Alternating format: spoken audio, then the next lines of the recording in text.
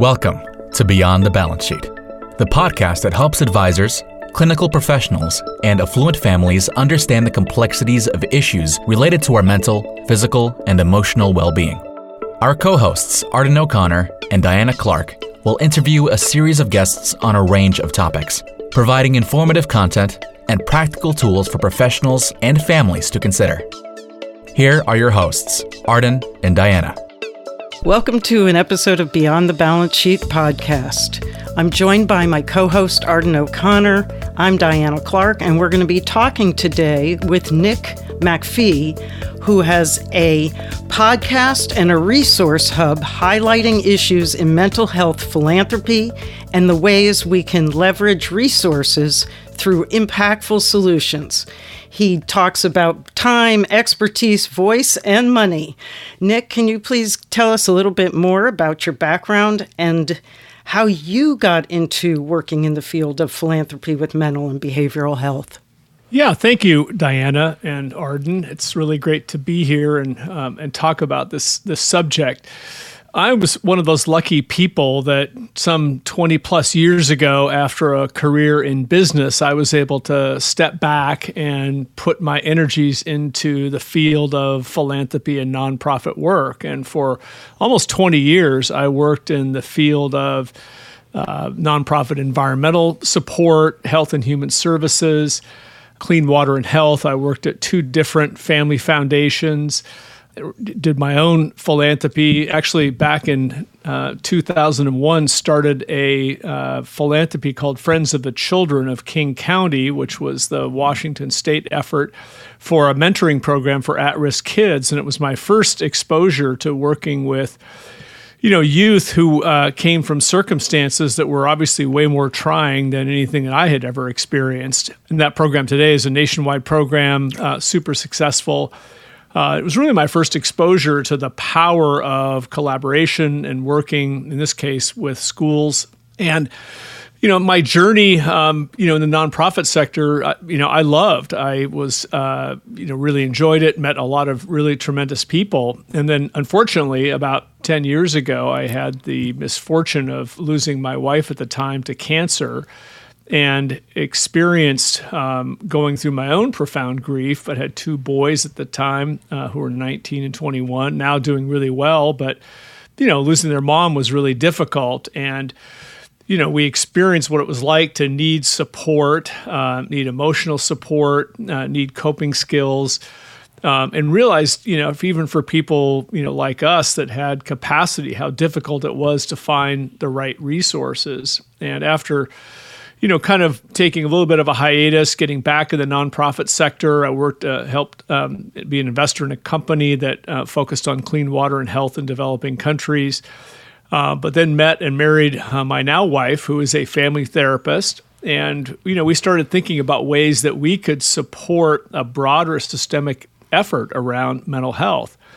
And that's kind of what led to that journey. So I have a rich, deep history in the nonprofit and philanthropic sector. But up until about 2 years ago, had not had any real exposure to thinking about and working in and supporting philanthropically the mental health and behavioral health field. Thank you. Nick, thank you so much for sharing a little bit about your background. One of the things I've noticed is that oftentimes people who are drawn to philanthropic causes in this area have had personal experiences related to substance use or mental health. It can be in extreme situations where a parent has lost a child and they create a foundation in their honor. It can be for people who've had much more ideal endings where someone got better through the support of an organization and gives back philanthropically because they believe that a treatment center or a type of intervention was particularly helpful to their loved ones. My question to you is, have you found that interacting and getting involved in philanthropic causes related to behavioral health issues helps? Is it cathartic for people? Does it help help people to define their own experience related to behavioral health in a different way? I think so. I think anybody that's had, an individual within their family, a loved one, a friend who has gone through, a profoundly difficult experience And whether you have the chance to support that person or, are just in contact with that. And I think, any human being today knows somebody who's had that kind of exposure. When you come out the other end of that, hopefully in a positive, recovery journey, I think those of us that have some capacity, feel some, propulsion, some internal motivation to try to say, gosh, we had resources, we had capability, we had support. What can I do, to help others? And it's personal. I was talking to, in my podcast, Garen Steglin, who runs One Mind, which is an amazing philanthropy focused on mental health and providing large amounts of dollars to look at brain chemistry and ways to support brain research around mental illness. And he said, when he goes out and talks to people, about, raising money for this cause, it's personal. He has a personal story around it. His son, Brandon, was diagnosed with schizophrenia when he was in college. He's now, on a recovery journey. He's the CEO of One Mind now. But when he's talking to people, they can connect to stories both, in their own lives and say, yes, this matters. This is something, and people, there's some definite skin in the game, which I think is a little bit different than, my experience with people who care deeply about nature, who care deeply about tropical diseases, who care deeply about, clean water and health. It can be a little bit more disconnected. We all know somebody who's been, touched by some sort of mental or behavioral health issue. The challenge, I think, is in the mental health space is figuring out what to do. It's complex and messy. The presence of public health dollars, the presence of government, and other support, mechanisms like hospitals and medical institutions makes it extraordinarily challenging for a philanthropist to figure out how to have meaningful impact. And this is now at a time when more than ever, resources and support services are crucially important. So how do you go about finding those pockets that need support in valuable ways? That is the big question. It's something I've spent the last year, researching, engaging with people. We have a group of about 25 philanthropists in the Pacific Northwest that meet regularly in person and then obviously over Zoom and hoping to re-engage personally. Trying to figure that out, where are the opportunities? My podcast, which is an offshoot of this in-person group, I've interviewed over 25 people, have about another 5 or 6 already recorded to be posted on interest2impact.org, and it's on all the major streaming services, interviewing people, essentially asking that question. And it kind of gets back, I think, to a couple different things. One, how much money and influence and impact do you want to have? Because that allows you to think about operating at a scale where you could truly make systemic change.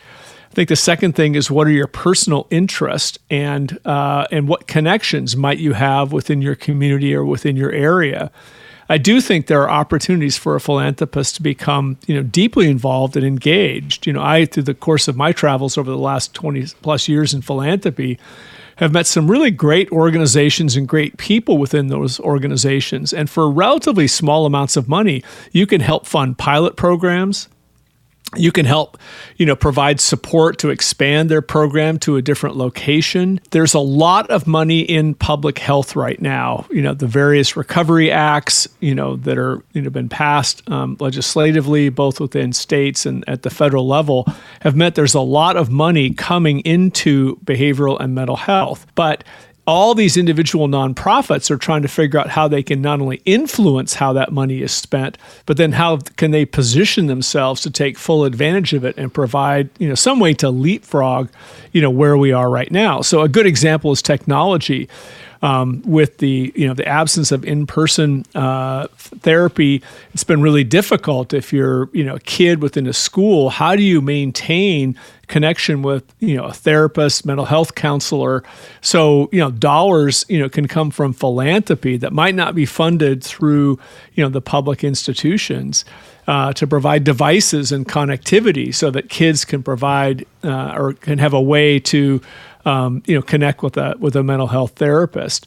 So I think it really is a function of what are your interests, what do you care about, and can you connect with some organization. I think, my experience with all the nonprofits that I come in contact with in the mental health field, they're extraordinary people, really passionate, and most of them have a very good sense about, what's happening that's new and fresh and innovative and what direction should we be going. I'll just give you one quick example. An organization in Washington State called Pioneer Human Services that primarily works with people coming out of the prison system has a pilot program in one of the counties in Washington where they actually have trained mental health therapists and social workers that ride in police cars. They're uniformed, they have special vests. The whole goal is to find people who might be more, inclined, towards some sort of mental health issue as opposed to a criminal behavior, and, help make an intervention, divert them from the court system and tying up all the resources there and get them into a diversion center, get them substance abuse, support, mental health support. Do they need to be on medication? And help them get on the right kind of path. It's an intervention that, it's a pilot project. The county is looking at how much money they can save by doing that over time. Philanthropic support is crucial to making something like that happen. So I think there's lots of that kind of innovation that's happening right now in almost every community. It's not just about defund the police. The police are going to be there. There's lots of mental health crises that maybe somebody has a weapon that requires you to have, police presence there. And we need to have mental health therapists and social workers involved. And so finding ways to work with those existing nonprofit organizations that have the skill sets but need to figure out a different way to reach those people, I think is something that philanthropy can really be supportive of. And so I would just encourage people to look in their own backyard first and find those organizations that are doing the kind of work that they really connect with. I love so much of what you've talked about, Nick, and especially now I'm going to make it into a two-part question just to make life more difficult. So one question is sort of the age-old question for me when it comes to philanthropy. In a prior life, I ran a home for high-risk kids in the foster care system, many of whom had been through the criminal justice system, and many of whom had mental health and or substance use issues, in addition to histories of neglect or abuse in their homes. So very complex population, and the big critique we got from donors was around the scalability of the service and the fact that it was an expensive investment for a relatively small number of people. And so one of my questions is, the first part of my question is around trends that you're seeing with either private family foundations or other types of funding sources around, how much does scale matter? Is it all going to be, are all dollars really moving towards solutions that are tech-based? And then the second part of my question just picked up on a theme that you just mentioned, which is what are some of the edgier investments you've seen from large-scale foundations, areas of behavioral health that maybe a few years ago or a decade ago we probably wouldn't have gone after for liability or for other reasons, but now people are looking at as, geez, this might be a way to resolve some of the public health issues that we're facing due to mental health and the opioid crisis. That is a very big question. You've touched on lots of things. So let's see if I can't break it down. First of all, I would say I think most people are looking and saying, okay, wait, there's what you would call the deep end of the pool, the cases that are complex, that are very expensive, to support recovery. They require a lot of, highly qualified individuals, a lot of, technical support, medical support, a psychiatrist, social worker. You really have to provide wrap services, housing, so those are very expensive. The thing that, a lot of philanthropists are looking at is saying, okay, wait, how do we, you can't solve that problem at scale, right? The question that you can, address is, how do I prevent that from happening, in the first place? What are the root causes of that? And so I think, one of the things that we see is a lot of philanthropy going back and saying, wait a minute, a lot of those kids may have been, impacted by adverse childhood experiences. Their brain structure may have been, impacted because of, being a witness to violence in the home or, having violence or sexual violence perpetrated against them.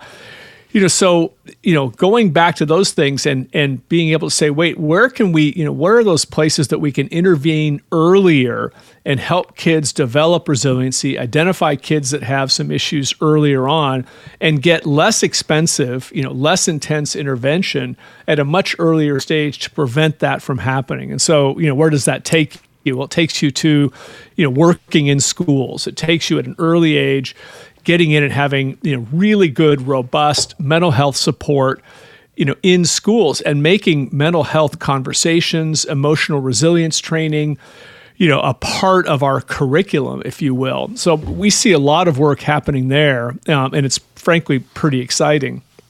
I think the other thing that we see is if you can intervene earlier when somebody is starting to show some symptoms. I was talking to Andy Keller, who runs the Meadows Mental Health Policy Institute in Texas.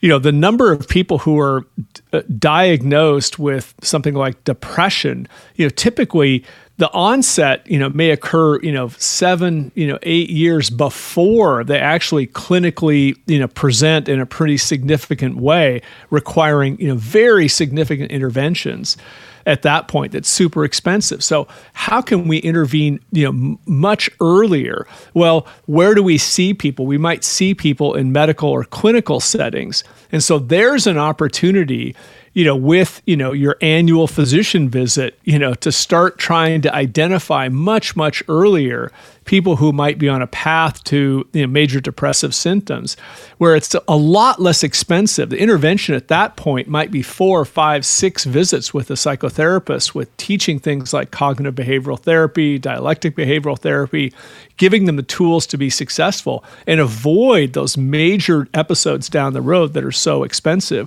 So a ton of work by philanthropy, looking at that. For example, the University of Washington got some funding from the Balmer Group recently to develop a bachelor's level program to have people be able to be trained in evidence-based practices, graduate, have a bachelor's degree in some sort of psychological support, and be able to be working in medical clinics along with doctors and nurses, and help people identify, catch, and help people much, much sooner than we would otherwise.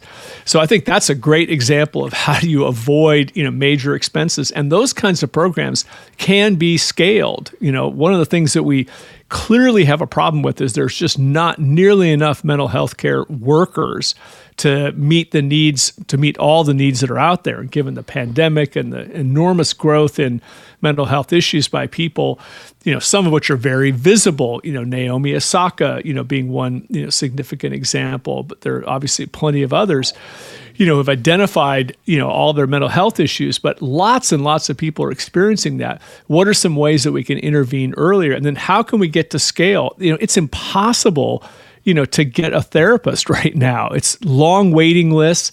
What can we do? So how can we think about this a different way? You mentioned technology, and I'll just say very quickly, technology is great. There's lots of opportunities out there, tons of different apps that are available. What works, I think, Arden, you and I had talked a while back on my podcast about, is it, you throw the spaghetti up on the wall and see what sticks. I think there's a little bit of that going on in the technology app space. And depending upon what somebody's motivation and interest is, maybe that app clicks with them and it provides them the right tools and support that they can, begin that journey to wellness, for them.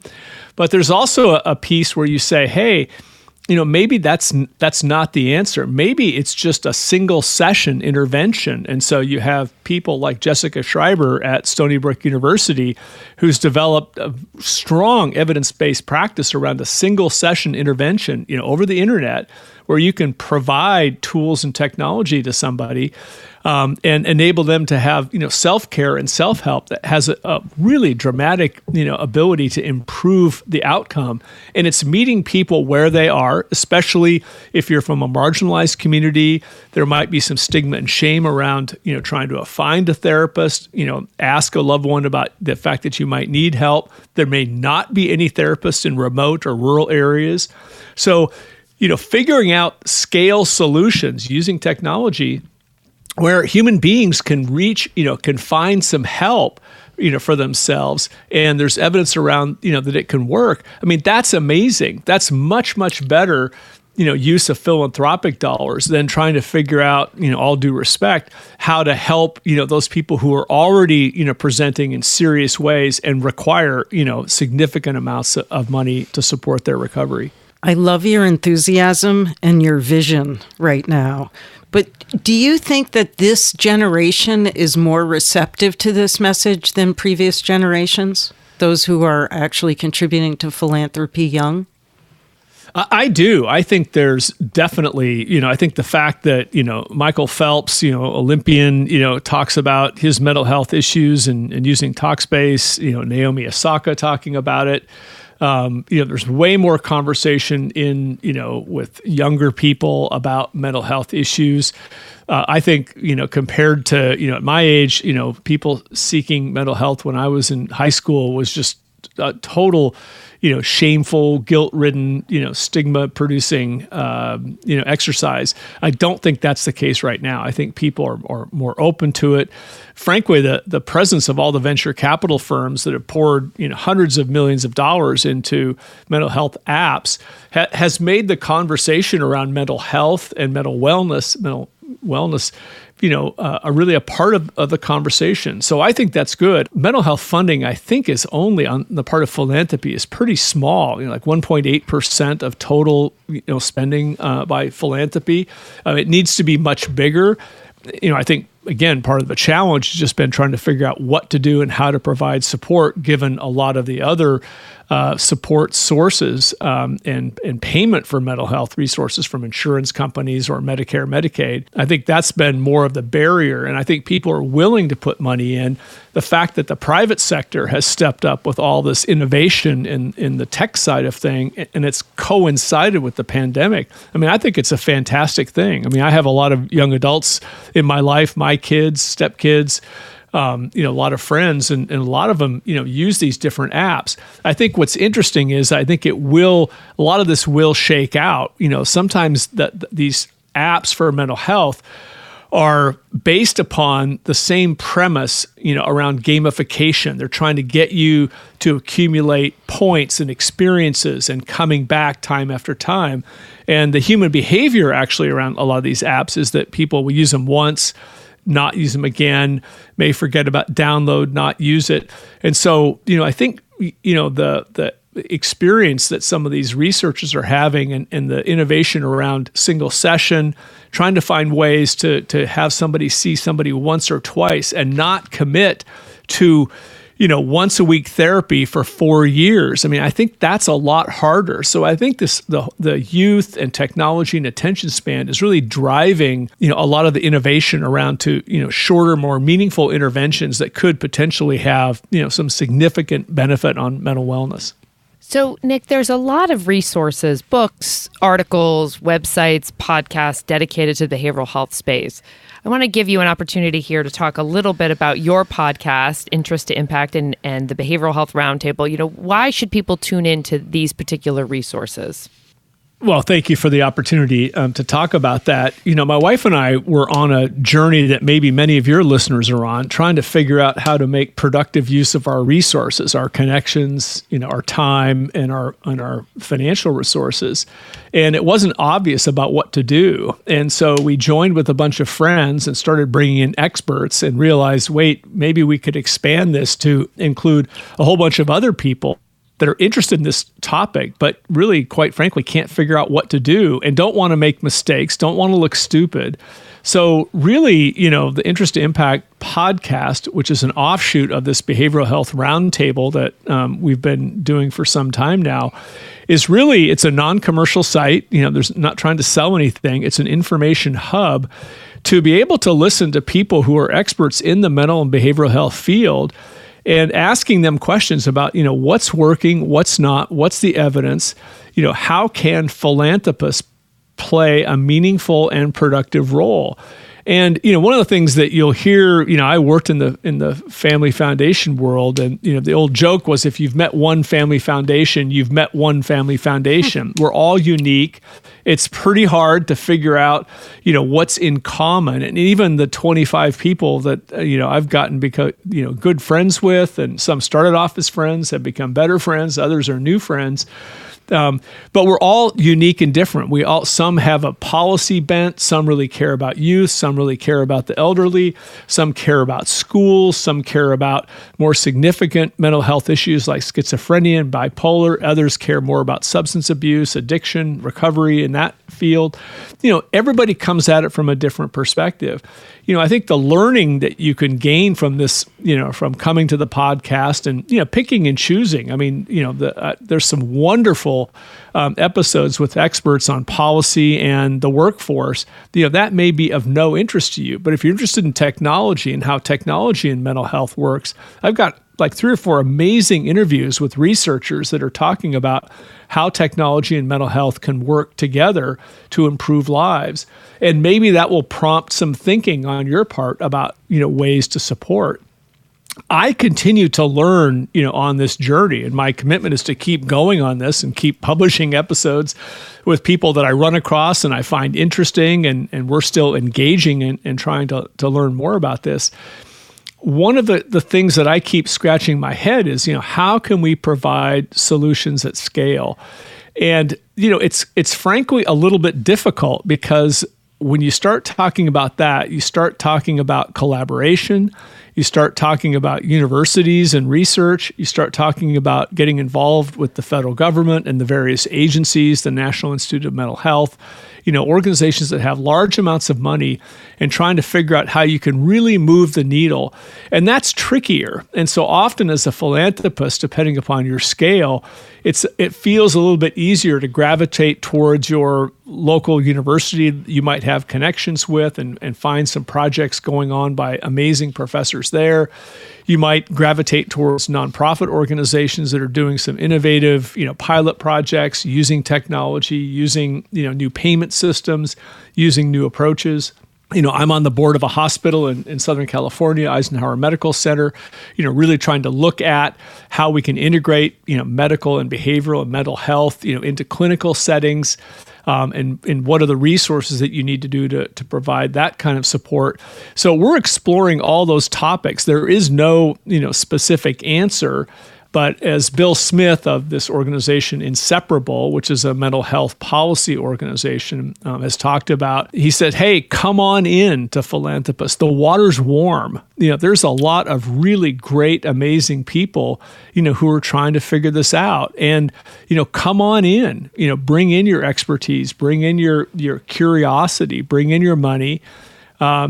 And see what you can do. And maybe it starts with, some sort of stepped investments, some, tester grants. I'll just say this group that we formed, the Behavioral Health Roundtable, we have another, aside from the podcast, we have another spin-off group where a bunch of us have chipped in some money, and we've created a little opportunity fund.